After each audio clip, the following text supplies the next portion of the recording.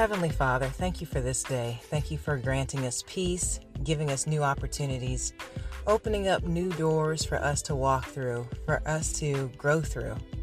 Father, I thank you for the mentors that are coming into our life. I thank you for granting us wisdom.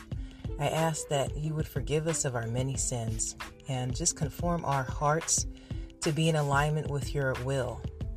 We submit every area of ourselves to you. Make us more Christ-like.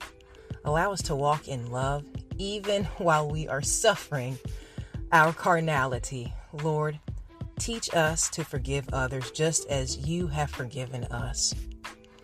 On this Mother's Day, I ask that you would heal the contrite spirits, those who have lost their mothers this previous year, and those who are struggling in their relationships with their mothers as well. There's so many different variations to love. So I ask that your Holy Spirit would speak to every listener on this podcast and give them comfort as it pertains to their situation with their mother, and allow us to continue abiding in your word. Lord, we ask that you would draw nearer to us as we take one step, take two.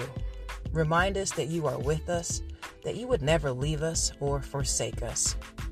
All these things I say in Jesus' mighty name. Amen and amen.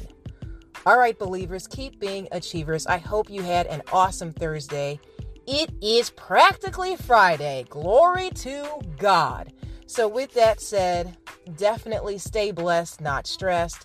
Share this podcast with anyone that you think could benefit from our supplication and motivation. We've got some stimulating conversation coming up this Saturday with Dr. Uh-oh, so make sure you definitely tune in for that convo. And with that said, God bless you in fitness, health, and in spiritual wealth. I am your girl, Bell Fit, and we are the Black Sheep BELLoveds. I'll talk to you soon. Ciao.